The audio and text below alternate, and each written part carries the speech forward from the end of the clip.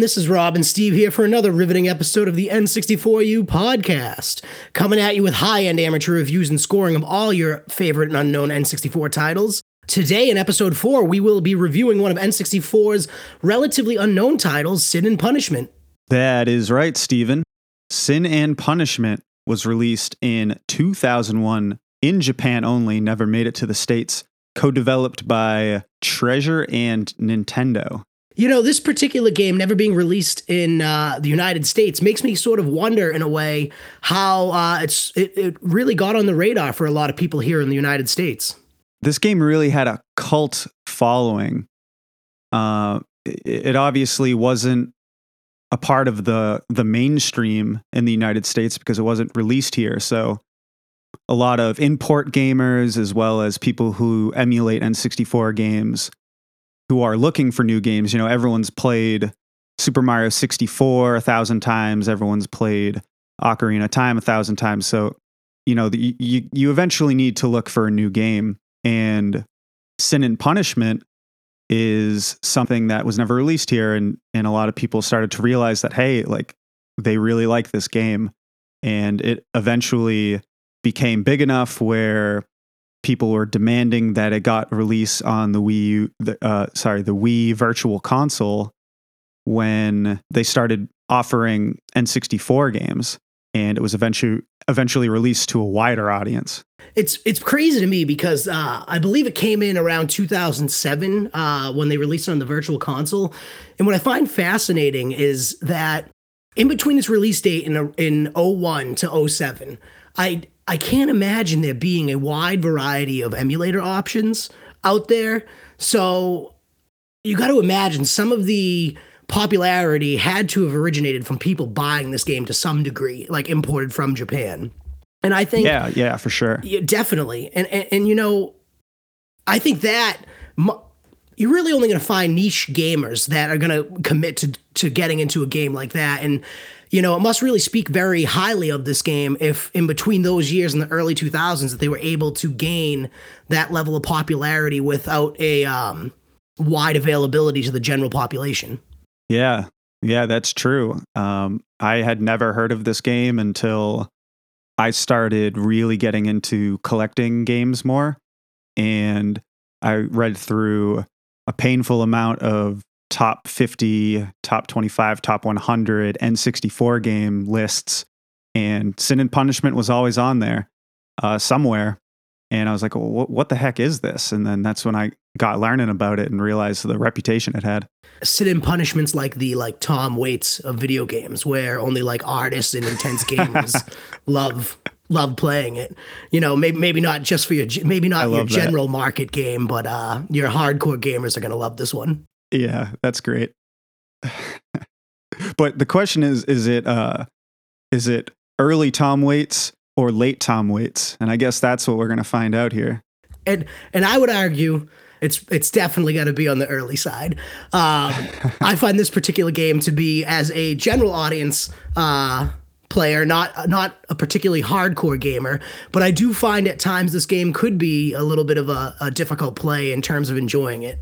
Yeah, if you're looking for a casual play, you're not going to like this game. If you're looking for a new game that you've never heard of, or want a nice challenge with your game, then you might really like this one. So I get the feeling that depending on which camp you fall in, it's going to widely influence how you feel about this game. I couldn't agree more. I really believe if this is a game definitely made more for the niche group, not your everyday gamer. Yeah, absolutely. Well, with that, Steve, you ready to get into it? All right, so as we get into this, I'll give you a quick reminder of the categories in which we score this game on and review it on. First up is mechanics, which is how the game is structured. Second is gameplay, how the game plays through that existing structure. Third category is difficulty, how difficult the game actually is. Does it really fit what you're looking to play on any given day? Story, how much of a quality story are we looking at here? Sound design, another category. Generally, how good is the background music and how are the sound effects within the game? Visual presentation, which of course is how the game looks and how the characters and enemies look as well. And then lastly, we have modern day appeal, which how good is this game today? Does it hold up? Do you want to play it now? Excellent. Excellent, Stephen. Thank you for the reminder. Well, I'll get started then. Let's get into some mechanics, huh? Yeah, definitely. Let's do it. This game is a rail shooter, which, if you haven't heard of the term, it is basically... I have not, actually. I think this was a new term to me, but in the definition of this game, it is so aptly fitting for how this game plays. Basically, if you haven't played a rail shooter before, the game that I can use that you might likely know is Star Fox 64. It's a type of game where you're moving forward and all you really do is move to the left or the right or up and down as the game kind of drags you along. For some reason, I never depicted Star Fox 64 as a rail shooter. For some reason, it didn't immediately jump out to me. The only game that I could ever think of that would be a quote unquote rail shooter without the shooting, unless you consider camera shooting, would be like Pokemon Snap. That's what I had always somehow related it to. Yeah, and you know, Pokemon Snap's obviously not a shooter unless you count throwing stink balls at Gyarados, but it's... How can you not? You gotta. He's such an asshole. He deserves it. But yes, it's considered a rail shooter, although this one's a little bit different. And I gotta say, I've never played anything like this game. Your character, instead of flying on a ship or sailing on a Poke Raft, you're running forward. So your character kind of automatically runs forward, and then what you control is the dodging your enemies and obstacles and shooting them. So it has these very arcadey vibes, I guess. Yeah, I would definitely say mechanically, this game without a doubt has an arcade feel through and through. You know, it keeps you on track in terms of continuously moving you forward, similar to like a House of the Dead type game. Always moving forward, and you're basically scanning the screen left to right, making sure you're being able to shoot any oncoming enemy. In some sense, to me, mechanically, the way this game moved, it almost felt like a Galaga game at times. Enemies are always coming in from the top or in the background, coming at you in the front of the screen. Definitely had that kind of feel to me. Yeah, and on top of the arcade vibes, you get continues. Yeah, you get like 7 or so continues, and once you're out, this is the kicker. It's game over, and you need to start over from the beginning. I find the continue feature actually to be a really great indicator for an arcade style game. You are right. You really did only see that in that arcade era. And another element of mechanically of this game that kind of keeps it in the wheelhouse of an arcade style game is the time mechanism. You really only see that counting down clock in terms of like each particular level. You have to basically collect different time bonuses to continue moving forward as well. And you really only see that in racing games and other arcade style games, I think, of that time. That's true. It's really interesting how this game really captures the arcade atmosphere in almost every way, and yet it's not a port from an arcade game. It's made directly for the N64, so that's definitely interesting. I wonder if it was one of those like adventurous, we're going to create a different style of at-home game, kind of keep it in the reality of playing out in public with your friends at an arcade. Yeah, and regardless of how anyone feels about this game, it definitely achieved that arcade feel and kind of created a game that is kind of unlike anything that really existed at the time, and I can't say that I've played much of anything like it. Yeah, I agree. I don't think I've seen a whole hell of a lot out there that sort of match this in terms of game setup and mechanics.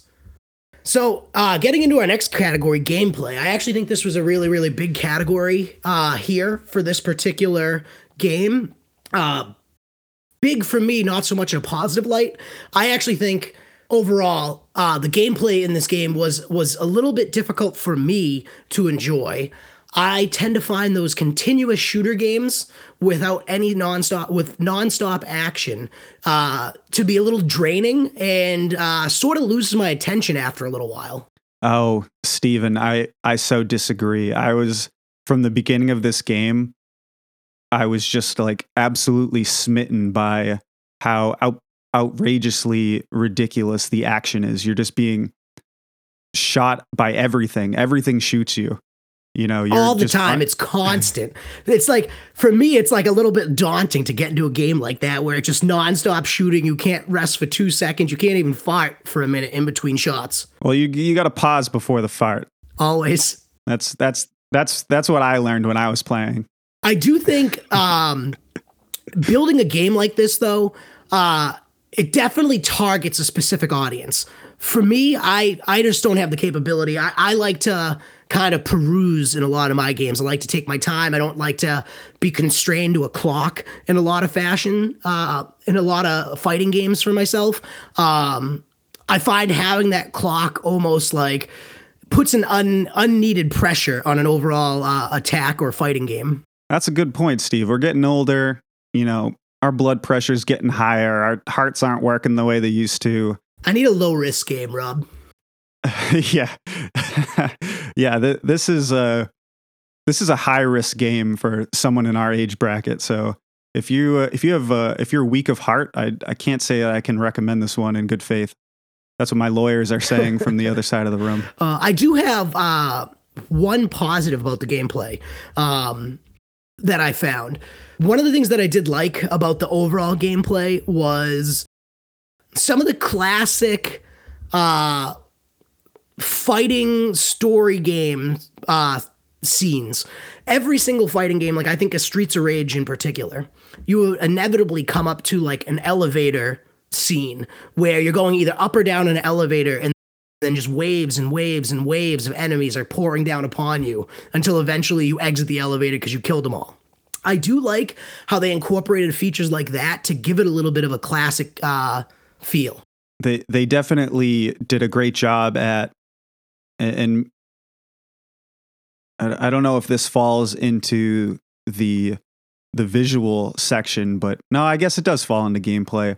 The level design is friggin' awesome. I think it's really a strong point of this game in the sense that I would say that's true. They put a lot of variety into the way that the levels are structured. So like you said, that, you know, the classic going up the elevator, and, you know, they got all these strange different environments that aren't just the same kind of ripoff of the last level. So at least it keeps you wanting to play and push onward just to see what happens next. And I got to say, one of the biggest talking points of the gameplay of Sin and Punishment, I think, is the control scheme. What's interesting is that the developers at Treasure actually created this game around the design of the N64 controller, and they utilize the D-pad in this game, which is interesting because when you think of N64 games, you think of basically how useless the D-pad is. It's not really utilized in really any N64 games that I can think of at the moment.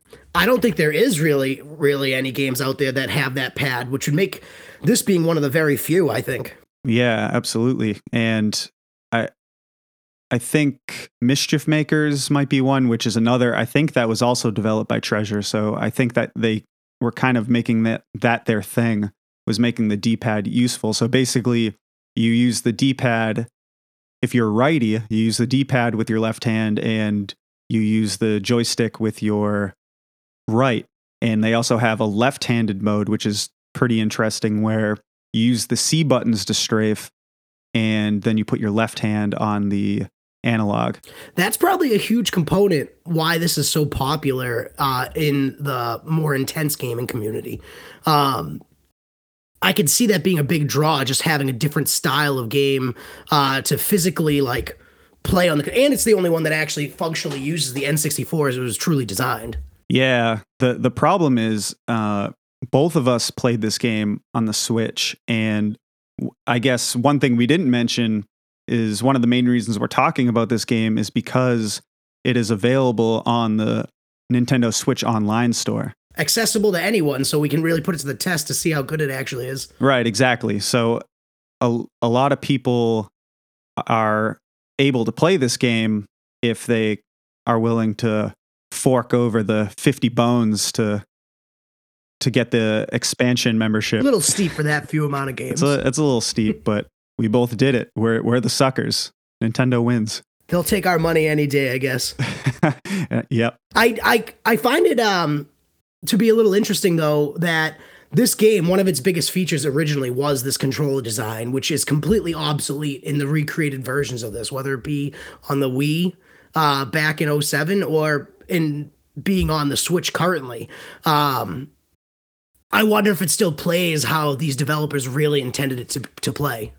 Yeah, I noticed pretty quickly, and I don't know if you feel the same way, that a modern controller, like I was using the Switch Pro controller, I just don't feel like the game was really meant to be played on anything other than an N64 controller. I feel like for those who have purchased the Bluetooth N64 controller that Nintendo just put out, I'd say you got to try this game out because it really does feel like it's made for that game. And it probably does better justice to the game playing it that way. Yeah, and another thing too that I noticed, because I didn't realize you could use the D-pad for strafing, so I was using the left and right face buttons. I used those to strafe, and I learned that in certain scenarios, Nintendo Switch Online was messing up the mapping, so it would switch A and X. So all of a sudden you have to use Y and X to strafe instead of Y and A, and it would just kind of randomly switch up, it would seem. It's almost like an unnatural feel to have that kind of button layout for that game. Yeah, it would just happen randomly, and you just have to deal with it. And then by the time I was done playing the game, I realized that I should have just been strafing with the D-pad the whole time. So that's on me, but I can't really blame the game for that because it's really an issue with the Switch and not the game. And how it's been ported over. Right. And I guess the last thing that I would say about the gameplay is I'd love to mention the boss design. You know, when you're fighting bosses, and I'm not speaking of the actual visual look of the bosses, but I mean the actual boss fights are super interesting. Some of them are pretty difficult to understand the patterns. Did you play the one where you're like chasing after the creature that stole your teammate, your party member? I forget what her name is. Oh yeah. That you're just like running down the hall, you're trying to avoid mines, you're trying to avoid the enemy firing at you, you're jumping, rolling, and shooting back at it. It's just like, my goodness, it was just painfully fun. See, I don't know. It didn't really do it for me, quite honestly. Like, I feel truthfully that I like a game where it's more based in defeating the boss in terms of how you attack the boss rather than the obstacle being missing the attacks given to you from the boss, if that sort of makes sense. Like, in a way, right. I feel like you're just rapidly shooting at the boss no differently than you are shooting at any other enemy, and that the challenge more so lies in the way the boss shoots at you and avoiding hazards in the field, which to me was just a far less enjoyable experience. Yeah, that is true. I get your point. It's the shooting of the boss is hardly important. It's really it's like secondary ultimately to everything else they put in front of you, which to me was a little bit less fun. I don't know. I like having a variety of ways to attack something rather than be limited to just the same shot. Right. Yeah, it's definitely a different take on it. One thing I read is someone said playing this game is like, if you're going to be good at this game, you have to be good at patting your head and rubbing your belly at the same time. It's just that is a very apt analogy. Like, I think that is so true with this particular game. And I think that is sort of kind of their goal with even how they designed the controllers for the N64, if you think about it. I bring up the controller thing honestly though, because I do think it kind of does speak to the pat your head and rub your tummy at the same time. Like, you are doing two inherently different actions on the controller, so I can see how that can be difficult on its original system. Yeah, there's a steep difficulty curve, I think, with learning the controls of this game. And I highly recommend, they have a practice feature with the game. I recommend spending some time with that, because I found myself, I'm like trying to learn and become comfortable with the controls, but the game gets harder faster than I'm able to learn the controls. So all of a sudden I'm like, my fingers are getting tied together trying to play some of these boss fights, and the game is just getting real difficult. That actually is a great segue for us to get into the difficulty element of this game, which is pretty important to this type of fighting game. And I do think some of its difficulty originates in just the mechanics of what they presented in the game. Like, I think one important difficulty element is the time feature again. Sometimes I think in a particular level, you can sort of gauge the difficulty of that level by how frequently they give you the time bonuses to sort of keep yourself alive in any given segment of this game. That's a good point. I found myself far too frequently running out of time, and then when the time runs out, your life meter starts to drain slowly, and it's like sometimes what they expect you to complete in the amount of time they give you is unrealistic. I definitely agree with that. And I think that's where the difficulty of that mechanism really like stands out for me. Like, I think it adds almost an unnecessary difficulty to the game in a way. It's true, because a lot of the boss fights require very specific strategies to beat them. And if you don't figure out the strategy, you're just running out the clock trying to figure it out. And then your life meter will start to decrease as your time runs out. And then all of a sudden you're dead, and you fight the boss again, and you still can't figure out what the pattern is, and you're dying again. So that definitely can become frustrating. I find that element to be very off-putting. If I'm defeated by a boss relatively handily purely because of a time run out situation, it's a big detractor in wanting to continue to play the game.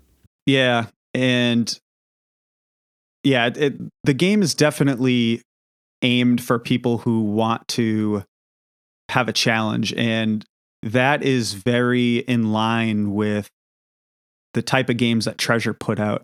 You know, on the Sega Genesis, they put out a ton of games like this that were high octane, like, you know, say Gunstar Heroes, one of their flagship games.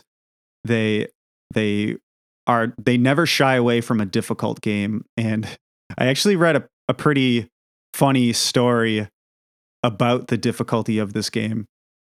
There was this guy, Hitoshi Yamagami, who was the Nintendo director. So this game was co-developed by Treasure and Nintendo, but by the sounds of it, it really was mostly developed by Treasure, and Nintendo, you know, kind of oversaw it a little bit. So this guy from Nintendo, they got their hands on it last minute, probably. Right. So Yamagami is playing an early version of this game, and he's like, guys, this is way too hard. And Treasure responded, this is ridiculous. They responded by saying that maybe Yamagami shouldn't be overseeing this project if he's not good enough to play the game. That's a pretty ballsy statement to say to someone that high up at Nintendo. So brutal. So they basically argued about it for like a year, and eventually the game difficulty was actually reduced. So the game was actually supposed to be harder than it ended up being.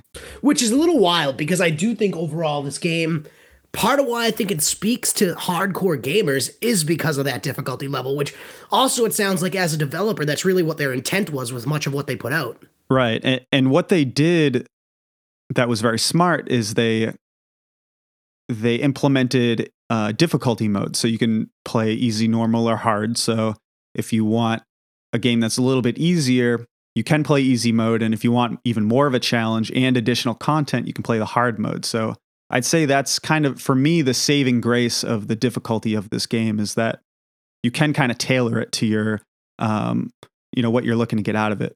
Yeah, for me, I don't know. I do think at times it was just overall too hard of a game, despite the ability to adjust. It's not a game I'm naturally good at anyway. It's like I said, it's a little bit too much consistent movement, no let up in between. And I think that type of challenge for me is a little bit more difficult to sort of keep an interest in. I can't focus on any one given element. It moves too fast. So for me, that the difficulty lies in the design of the game as a whole, whether it be the mechanism of the time or just how the game moves forward by being on that set track. A little bit too difficult for my taste in the type of game that I would like to casually play. Yeah, too much head patting and belly rubbing. Definitely, which I'm just against doing in the first place. Steven, the kids on the internet would say that you should probably just get good. I wish I even knew what that meant. Yeah, it's what the kids say when you're not good at a video game. Get good. Oh, that's brutal. Our next category, if you want to get into it, Rob, is the story of the game. I'd love to. I'll let you kick this one off. What were your thoughts on the story here?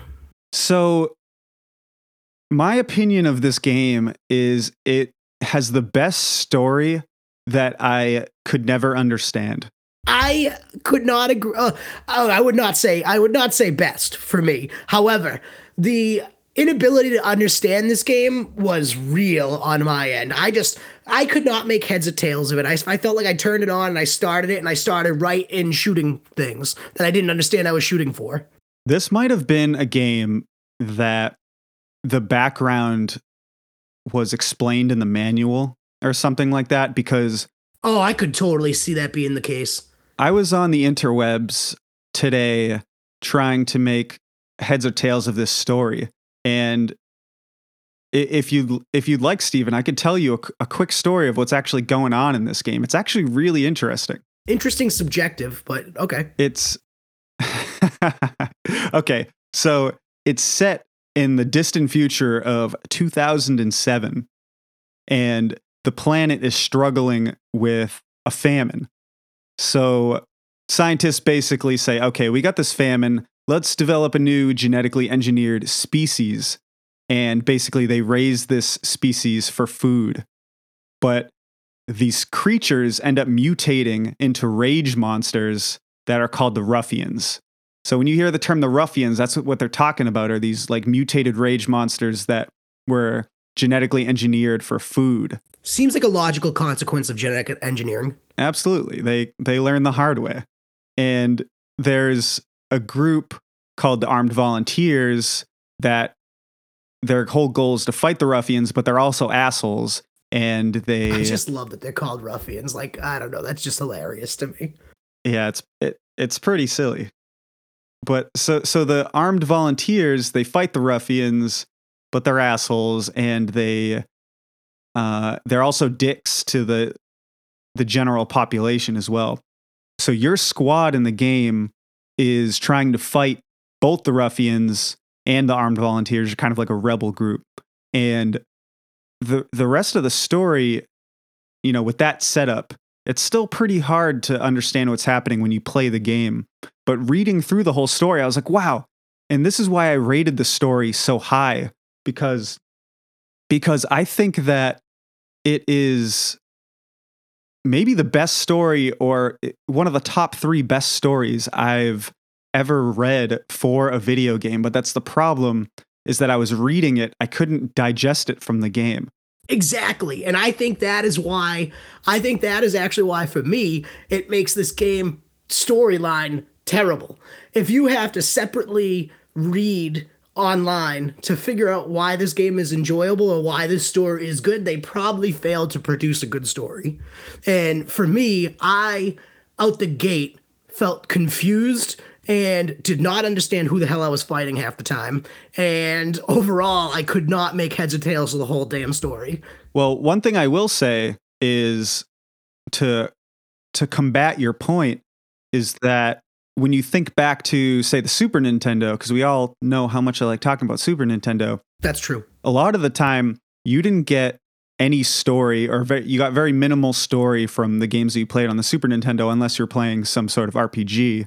But I think in a way that was a limitation of the console, where there really isn't that limitation of console here on the N64. They give you more liberty as a developer, I think, to actually add cutscenes or cutscenes that make sense. I was hoping you weren't going to grasp on that point, because that is definitely the weak point of my argument. But basically what I was going to say is that for a Super Nintendo, they a lot of the times the story and the character backgrounds were explained in the manual themselves. So I didn't do any research before this to see if this game's story was actually present in the manual. But you're right.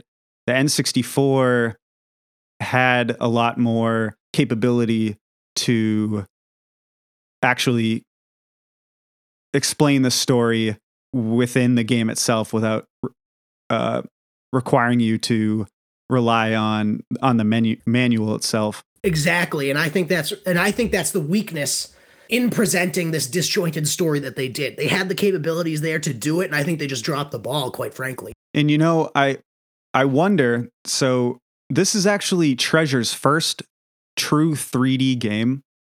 So I'm wondering how much, because they developed a ton of games on the Sega Genesis. So I'm wondering, and they kind of went from that to doing these N64 games. And I'm curious how much. Bringing up that it was a historically Sega Genesis company actually does not surprise me. That was a system I grew up playing quite a bit, and actually visually how this game looks, it does actually kind of have that visual and sound feel of a Sega style game. Well, yeah, it's more mature, like way more mature than most of the other N64 games were. And it definitely followed suit with the aggressive amount of things, at least for Treasure games. A lot of their Genesis games are the same way, where there's just an aggressive amount of stuff happening at once. So, interesting point, and that brings us to the next topic, which is something we've sort of touched on throughout speaking about this game, but visual presentation. This, to me, on a game that I, on the whole, didn't really enjoy, I actually did find that their visual presentation to be very appealing. Very appealing, especially even on the N64 console.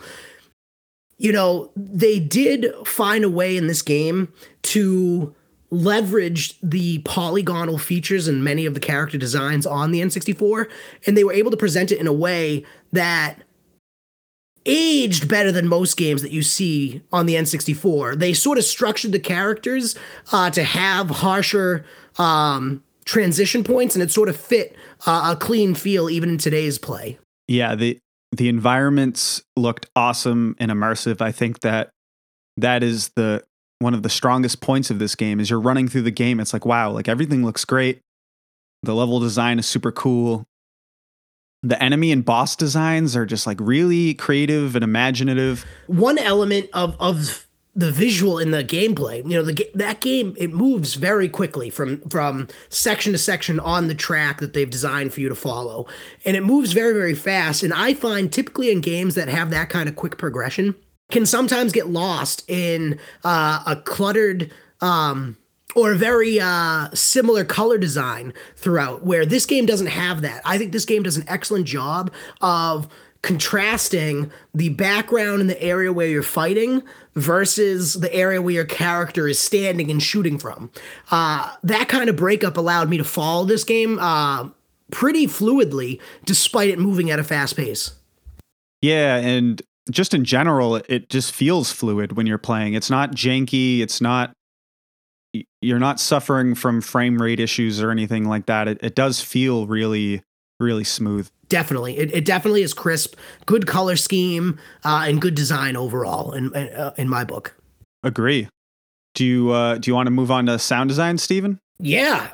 This category of sound design to me is the second strongest category next to visualization. I think the saving grace really for this game that makes it worthwhile at all to play really is the sound design and the visualizations.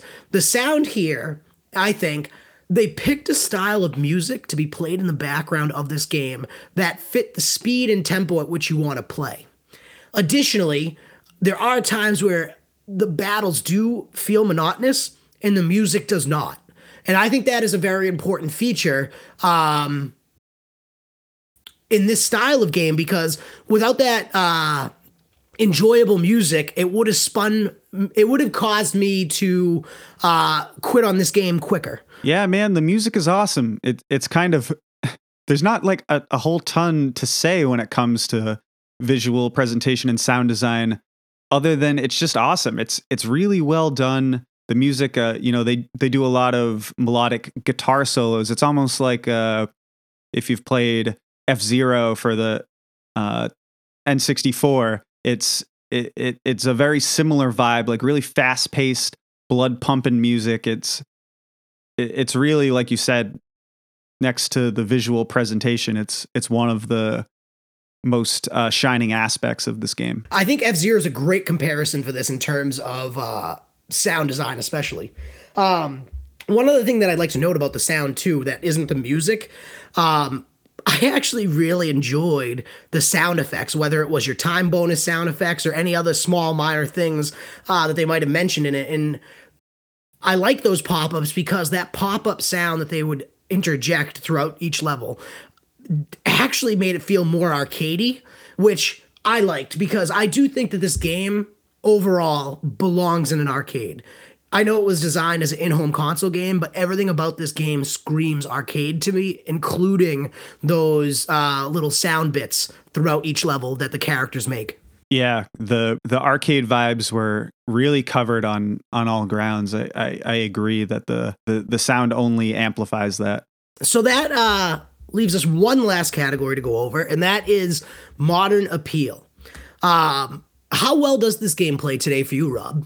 Like a lot of the games that we're going to look at, the modern appeal of a game is going to depend on what you're looking for. This game is action-packed. It's a nice-looking game for the time. The music is really good. Everything about the game looks and sounds great. The story is great, but if you want to enjoy the story, you're going to have to probably read about it, because you're not going to find it in the game. The controls have a really steep learning curve. So if you're looking for a game that is pick up and play, this is not it. This is a game where you have to put in the time to master the game and play it over and over again. And you're likely going to have to die and run out of your continues and then start from the beginning, which is probably a huge turnoff for a lot of players. But what I will say is, if you're playing it on the Switch or you're emulating the game, is at least you can use save states. So you're not, if you're really opposed to starting from the beginning again, which I think most people probably are, I do recommend the save states there, and that would add to the modern appeal of the gameplay. I would say for me, this game doesn't have any personal modern day appeal for me. I know I'm a little biased here. This just wasn't my type of game, and I felt that way out the get-go in playing this. But objectively, I do think that this is a game, though not one I would play. I do actually see this fitting into a younger gaming audience. I actually could see my nephew and his friends playing this game. I think, maybe the storyline necessarily isn't important. I do think the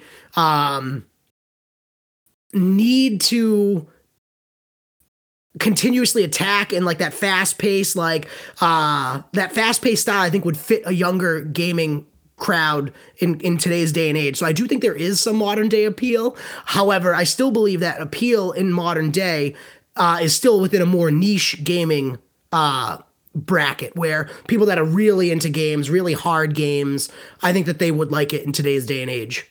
Yeah, if you're if you're looking for something new and you're looking for a challenge, then you're going to like this game. And if you're more casual and kind of just looking for an easier game, or like you were saying earlier, Steve, if you're looking for more of a exploratory game where you get to kind of run around and look at things and take your time, this game's not for you. So it's a lot of it's going to come down to personal preference. With that, I think I'm ready to give my score if you're ready to receive it, Stephen. Yeah, Rob, what was your overall rating on this particular game? So I gave this game a 4.0. For me, I rated this game in at a 3.0, which in terms of calculating it all together, I was surprised it came out that high. I thought I was going to be closer to a 2, but yeah. I think the visuals and sound saved this game a little bit, and it comes in at a 3 for me. That gives us an overall rating of 3.5 for Sin and Punishment. I would say a little higher than I expected, but still a good rating for this game. Well, yeah, that's the interesting thing. I feel like we've had up to this point pretty similar ratings, but in this game here, we had at least 1 point of disagreement between a 4.0 and a 3.0. So it gives a kind of another degree of granularity for our ratings, which is pretty interesting, where, you're a player who wants, doesn't like the time limit and doesn't like the heart attack associated with this game. And I love it. Keep them coming. So it kind of creates an even more accurate rating, I think, because we're sampling from almost a more diverse sample set, I guess. I would say that's pretty accurate. I think 2 different standings on this game, and it still came out with a pretty good score. And we had 2 very different viewpoints on this one, as opposed to some of the other games that we've seen so far or played through so far. For sure, my dude. And with that, we've reached the end of another episode of the N64U podcast. If you enjoyed the show, please like us on Facebook via our N64U, a retro gaming podcast page, or follow us on Instagram for all of our latest updates and announcements. Don't forget to subscribe and rate/review us on your favorite podcasting app, which will keep you up to date on our latest episodes and help us reach more lovely people such as yourself. And if you have any questions or comments, please shoot us an email at n64upodcast@gmail.com, and we'll read it out on the show. This is Rob and Steve signing off from your home for all things N64 here at the N64U podcast. Thanks for listening.